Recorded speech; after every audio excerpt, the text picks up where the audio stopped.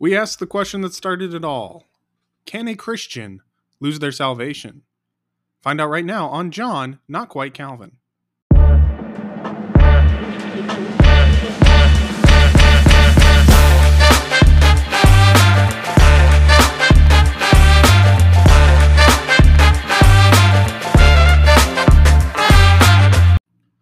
Hello, welcome back to John, Not Quite Calvin. I am your host, John, Not Quite Calvin.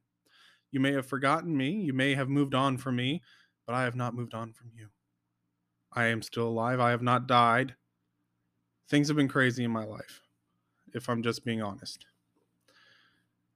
There's been a lot that has gone on, and those of you who know what's been going on, I appreciate your support. I appreciate your prayers, and I appreciate your time. For those of you who do not know, at some point I may release that information, but for now I just ask for you to pray for me and for wisdom in dealing with some of the stuff that's been going on, clarity and stuff that's been going on.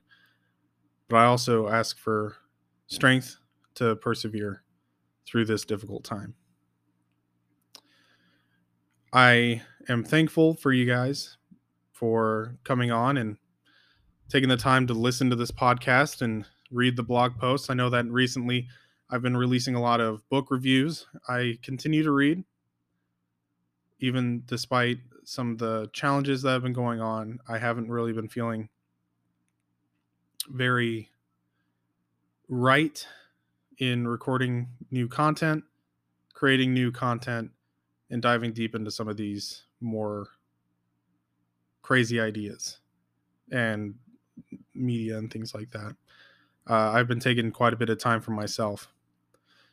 But the thing is that I think that this topic is extremely important, and I've missed being able to take the time to dive in to something theological, to something that's God honoring, and to something that is just important, I think, in this day and age.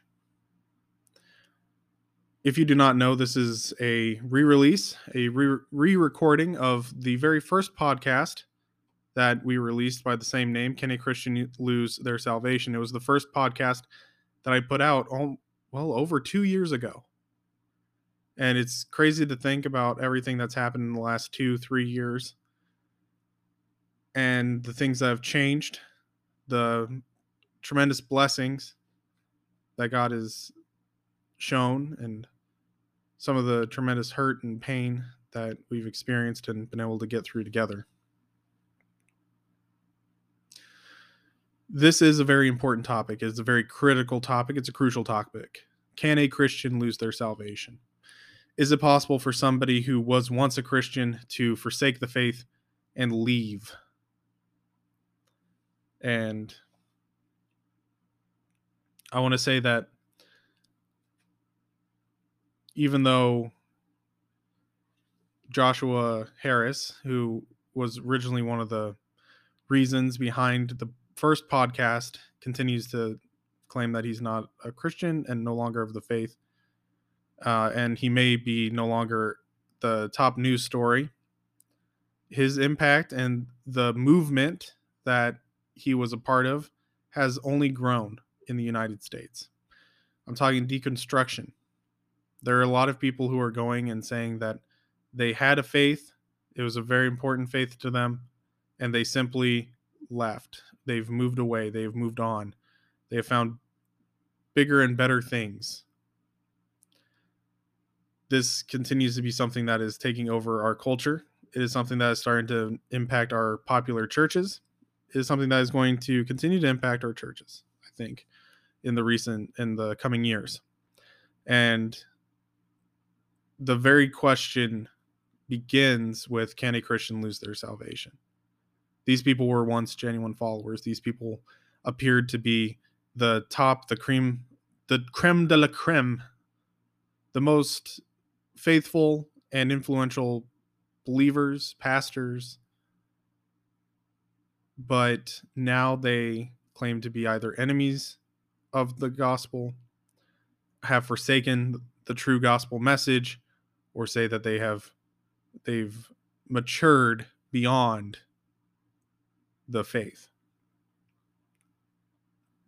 I can say a lot about if a Christian can lose their salvation or not, but let's actually see what God has to say specifically about this. I begin with one of the Calvinists' favorite passages, and it should be one of the greatest and most favorite passage of every Christian, if I'm being honest. Romans chapter 8, verse 28 through 29. That reads, "And we know that for those who love God, all things work together for good, for those who are called according to his purpose. For those whom he foreknew, he also predestined to be conformed to the image of his Son, in order that he might be the firstborn among many brothers. And those whom he predestined, he also called. And those whom he called, he also justified. And those whom he justified, he also glorified." This passage is known as the golden chain of salvation. And this golden chain begins before the foundations of the world in eternity past. And it continues on until the end of all creation. And what we see here is that God foreknows and predestines those whom he would save. And that he predestines and he calls them, and he justifies them, and he will glorify them. There is no breaking this chain. There is nothing that gets in the way of this chain. There is no force on earth that's strong enough to destroy this chain. I want to also consider 1 John chapter 5, verse 12 through 13. Whoever has the Son has life. Whoever does not have the Son of God does not have life. I write these things to you who believe in the name of the Son of God, that you may know that you have eternal life. Zoom in on verse 13. I write these things to you who believe in the name of the Son of God, that you may know that you have eternal life. Back to verse 12. Whoever has the Son has life. It is something that's in your possession. It's something that is yours. It's something that's been given to you. John chapter 5, verse 24. The Gospel of John, not 1 John, not 2 John, 3 John. The Gospel of John, chapter 5, verse 24. Truly, truly, I say to you, whoever hears my words and believes him who sent me has eternal life. He does not come into judgment, but has passed from death to life. There has been a change, a definite change. Paul would describe it as the old man perishing and the new creation, the new man coming into being. There has been a supernatural change that occurs when somebody is saved. This isn't something that is just a personal choice or a personal decision. This isn't just something that you do. This is something that God does. There is a huge, massive shift from death to life. When you are saved, you are made as part of the body of Christ. You have been brought from death to life. You have been woven into the tree of life. You've been written in to the Lamb's book of life. This is God's salvation. This is not man's personal choice. This isn't man's free will. This isn't something that people are doing, and it's just a regular everyday occurrence. This is something of God. Consider this as well. We are part of the body of Christ. Let's say that we're looking at a hand. Just take a look at your hand. And then take a look at your index finger. As part of the body of Christ, you are just as much a member of the body of Christ as your finger is to your body. Just as much. There are things that can happen to your hand. There are things that can happen to your fingers. If your one finger goes contrary to the rest of your hand and bends the wrong way, it can be bruised, it can be broken, it can be sprained, it can be hurt, but it remains as part of your hand. A finger does not just randomly decide one day to become not a finger. and leave the rest of your hand. It does not go away for 20 years and then decide to come back one day and it's integrated once again into the body. Your finger does not do that. It's not in the nature of a finger to do that. If it was in the nature of your of your body for your finger to just fly off and run around and then come back randomly, you have a serious problem. Now, some of you may look at that and just be like, well, something can cut your finger off. Plenty of people have lost limbs, have lost fingers because of some force. That's because there was a force that was greater than your skin, your bone, and your muscle. But when you're part of the body of Christ, in order for something to destroy or to remove you from the body of Christ, it must be more powerful and greater than God himself. But we know the answer, if there is such a thing, from Romans chapter 8, 38 through 39. For I am convinced that neither death nor life, neither angels nor demons, neither the present nor the future, nor any powers, neither height nor depth, nor anything else in all creation will be able to separate us from the love of God that is in Christ Jesus our Lord. Romans 8, 38 through 39. There is nothing in all of creation that can separate you from Christ. There is not a single thing, there is no magical knife that can sever you from the body of Christ. Salvation is something that is secure. It is something that we need to depend upon. Now, there are dangers to both sides of the issue. In the idea that you can lose your salvation, there's the danger of fear in believers. If you believe that you can lose your salvation, anybody can lose their salvation. You're just creating fear in the rest of the believers. How am I supposed to know that I'm saved? How am I supposed to know that I'm still saved? What can I do to ensure that I continue to be saved? Or was I saved one day, but then the day that I die, I'm no longer saved for some reason? It creates fear. In the idea that we can lose our salvation, it gives into the idea of consumerism in the church. Well, if I go to church, I'm saved. If I just go to church and I pick a church that I like and I believe what the church says, I'll be fine. So I need to just find a church that believes what I believe, says what I want it to say, does what I want it to do. Then I'll be fine. I'll remain there. I'll continue to be saved. It gives into the idea of consumerism. If you can lose your salvation and your only hope of salvation is the church, going to church, it only breeds more and more consumerism in the church. In the idea that you can lose your salvation, there is now distrust in God and Christ and what they have to say elsewhere.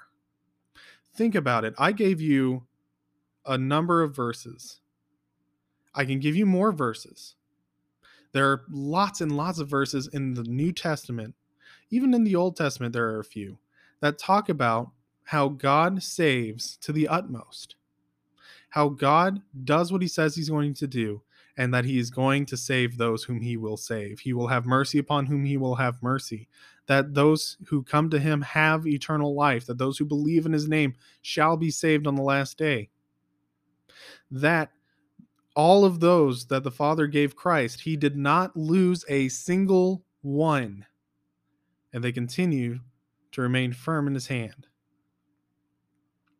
If we believe that you can lose your salvation, there are so many verses that say the contrary. How am I supposed to trust anything else that has to be said? Also, if I can lose my salvation, if my salvation is not secured by God and affirmed by God and Christ, how am I supposed to trust anything that they have to say? Thus, we end up with deconstruction. The idea of deconstruction in the church continues to breed because people have been brought up to believe that you can lose your salvation, that it's perfectly possible that these people were Christians and they are no longer Christians, even though that's not the case.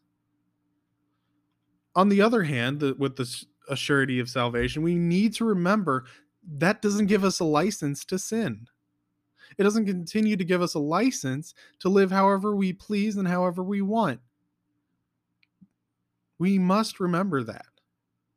Yes, our salvation is secured and it's secured by God.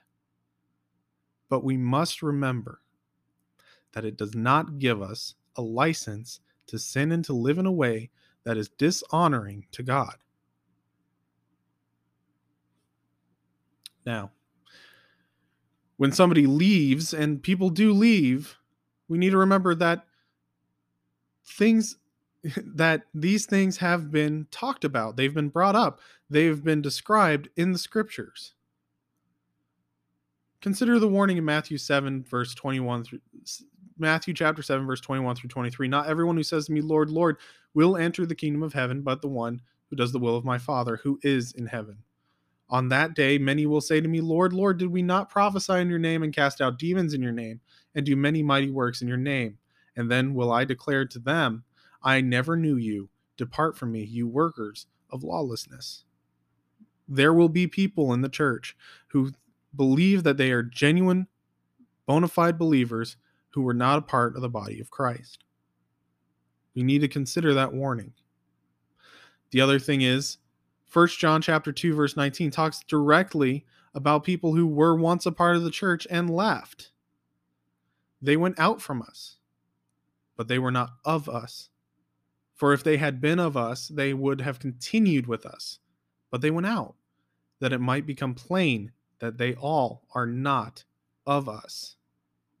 Consider the parable of the sower, the second set of seeds, or the third set of seeds. If you don't remember, there's 4 sets of seeds that get thrown in the parable of the sower. The first seed hits the rocky road, and they're immediately picked up by the bird and taken away. The second one goes onto the rocky ground, and it springs up, and a plant springs up right away, but there's no root. It dries out very quickly, and then it's blown away in the wind.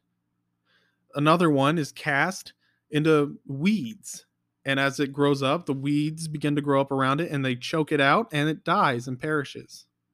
And then the fourth is in the good soil, where it rises up, and it continues to bear fruit 100-fold. Now we remember when Christ describes this, the seed is the word of God. When a plant comes in, it's those who have heard the word of God and accepted it to be true. The second and third set of seeds, however, the first set of seeds, they don't have any sustenance. They don't have any root. They don't have any substance.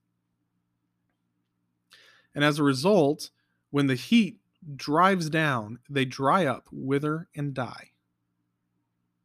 And the heat being just persecution, things that happen within the world. They dry up, they wither away, they die, and they no longer are a plant. Then you have the third set, planted with weeds. And the weeds grow up with the plant, and the weeds eventually choke out, take all the nutrients from the plant, and the plant withers and dies. These are the people who get caught up with the cares of this world, like Demas. Another biblical example of somebody who claimed to be a Christian, who people genuinely thought was a believer, who was with the church and was doing amazing things in the church, to the point where Paul commended him in one of his letters. But Demas left the church, and he forsook Paul, and he forsook the gospel, and he fell in love with the world.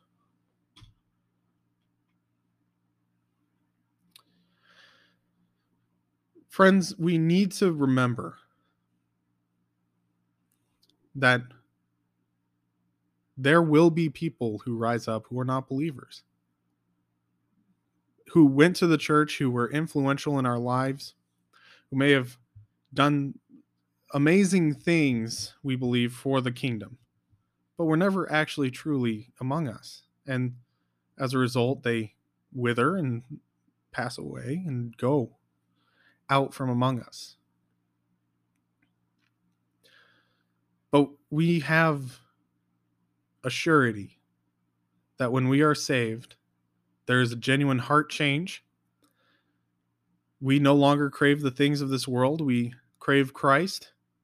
if we are pursuing the truth, if we are pursuing God, and if we are loving God with all of our heart and we believe what he says and we believe in his son, Jesus Christ, we shall be saved. That is what God has said. And does that mean that we don't have doubts? Does that mean that we don't wrestle with our own thoughts? No. Those things will happen. There will come times of immense doubt and immense pain in our lives. But the answer of, was I ever truly a Christian, comes in your response. Is your response to immediately forsake God and go out into the world and seek your best life and everything that you possibly can from the world? Or is it to look to God and say, Lord, I believe, help me in my unbelief? When you have doubts and when you're in pain and when you're in trouble, do you turn to the world or do you turn to Christ? That's the biggest difference. That's the big thing that truly points to if you are actually a believer or not. What's your response to persecution? What's your response to doubt? What's your response to pain? Is it to look to the things of the world? To find ways to get around God? To find ways to disprove that God exists so that I don't have to worry about the guilt in my heart? Is it finding refuge in things that cannot satisfy? The things of this world? Women? Men? Sex? Idolatry? Money? A job? Is your answer the things of this world, or is your answer to look to Christ? Is your answer to drop to your knees and cry out to God, Lord, I believe, help me in my unbelief. Lord, I'm struggling, hear my cry, hear my complaint. Do we respond as David did? Cry out to God in our pain and our suffering and our isolation? Do we respond like Paul, who had been shipwrecked, who had been stoned, who had been persecuted, and he found his strength not in the world, not in his own strength, but in Christ? When we're going through these difficult times, who are you looking to? If you really have a doubt on if you're a Christian or not, who are you looking to? If you are backsliding, remember Philippians 1:6, and I am sure of this, that he who began a good work in you will bring it to completion at the day of Jesus Christ. We will continue to backslide, friends. We will continue to sin. We will continue to have struggles, but that does not give us an excuse to give in to these temptations. But rather, we take comfort in the fact that if we confess our sins, he is faithful and just to forgive us our sins and to cleanse us of all unrighteousness. Remember 1 John chapter 1, verse 7 through 9. I just quoted chapter 9, or verse 9, not chapter 9. 1 John 1, 7 through 9. But if we walk in the light as he is in the light, we have fellowship with one another, and the blood of Jesus, his son, cleanses us from all sin. If we say we have no sin, we deceive ourselves, and the truth is not in us. If we confess our sins, he is faithful and just to forgive us our sins and to cleanse us from all unrighteousness. Consider also the struggle of Paul in Romans chapter 7, verse 15 through 25. For I do not know my own actions, for I do not do what I want, but I do the very thing I hate. Now, if I do what I do not want, I agree with the law. That is good. So now it is no longer I who do it, but sin that dwells within me. For I know that nothing good dwells in me, that is, in my flesh. For I have the desire to do what is right, but not the ability to carry it out. For I do not do the good I want, but the evil I do not want is what I keep on doing. Now, if I do what I do not want, it is no longer I who do it, but sin that dwells within me. So I find it to be a law that when I want to do right, evil lies close at hand. For I delight in the law of God in my inner being, but I see in my members another law, waging war against the law of my mind and making me captive to the law of sin that dwells in my members. Wretched man that I am, who will deliver me from this body of death? Thanks be to God, through Jesus Christ our Lord. So then, I myself serve the law of God with my mind, but with my flesh I serve the law of sin. We will backslide. We will have trouble, and we will have pain in this world. We will have doubts. We will have struggles. If we are truly Christians, and we are out there true Christians, then we will make it through to the other end. God will see his good work to completion. If we were not believers, then we will turn away from him and we will forsake the very God who promised that he would bring his believers out of their trials and into the everlasting kingdom. Why is this thinking so common? The answer is, pull out of my cage for a second, Arminianism. If you think about it, really gives into this idea quite a bit. If I chose God, there's no reason I can't not and unchoose God. It's the common belief of our culture that if you choose God, it's so common, in fact, that to go contrary to it and to actually read the scriptures, you would end up being called a heretic. The thinking of people can lose their salvation is so common because people believe they can gain their salvation by their own choice, their own volition, and their own will. If I can gain my own salvation through my own choice and through my act of faith, then I can just as easily lose it. How do we combat this idea? Friends, we have to read the scriptures. We have to get into the scriptures. The scriptures over and over again talk about how we will not lose our salvation, how God has, as the author of salvation, brought about so that we will see through to the end. We combat this by giving assurance to our friends who are struggling. We combat this by pointing back to Christ in all circumstances. We combat this with faith, not skepticism, not our own minds, not our own works, not our own efforts, but faith. I want to leave you with this. And I want us to remember this. Romans chapter 8, 38 through 39. I already quoted it, but I want to quote it again. It's one of my favorite verses in all of Scripture.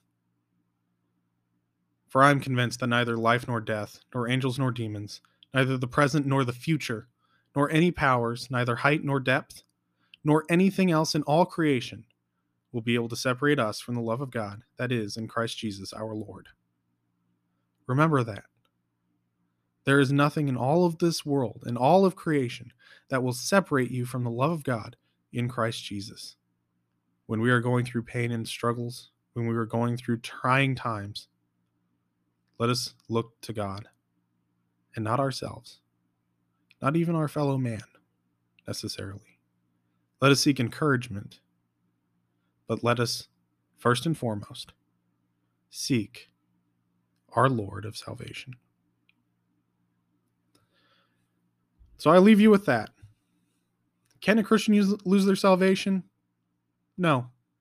A true Christian will never lose their salvation. A true Christian will never walk out on the faith. But be aware, there are people who claim to be Christians who are not. It's up to us to be discerning. Not necessarily to root them out, but when people leave and they forsake the faith, as painful as it is, we must remember that these things will happen. These things have been told to happen. Read your scriptures. Have faith in God. Help your fellow believers. Pray for them. Read with them. Be with them. Encourage them. I'll leave you with that. Until next time, Soli Deo Gloria.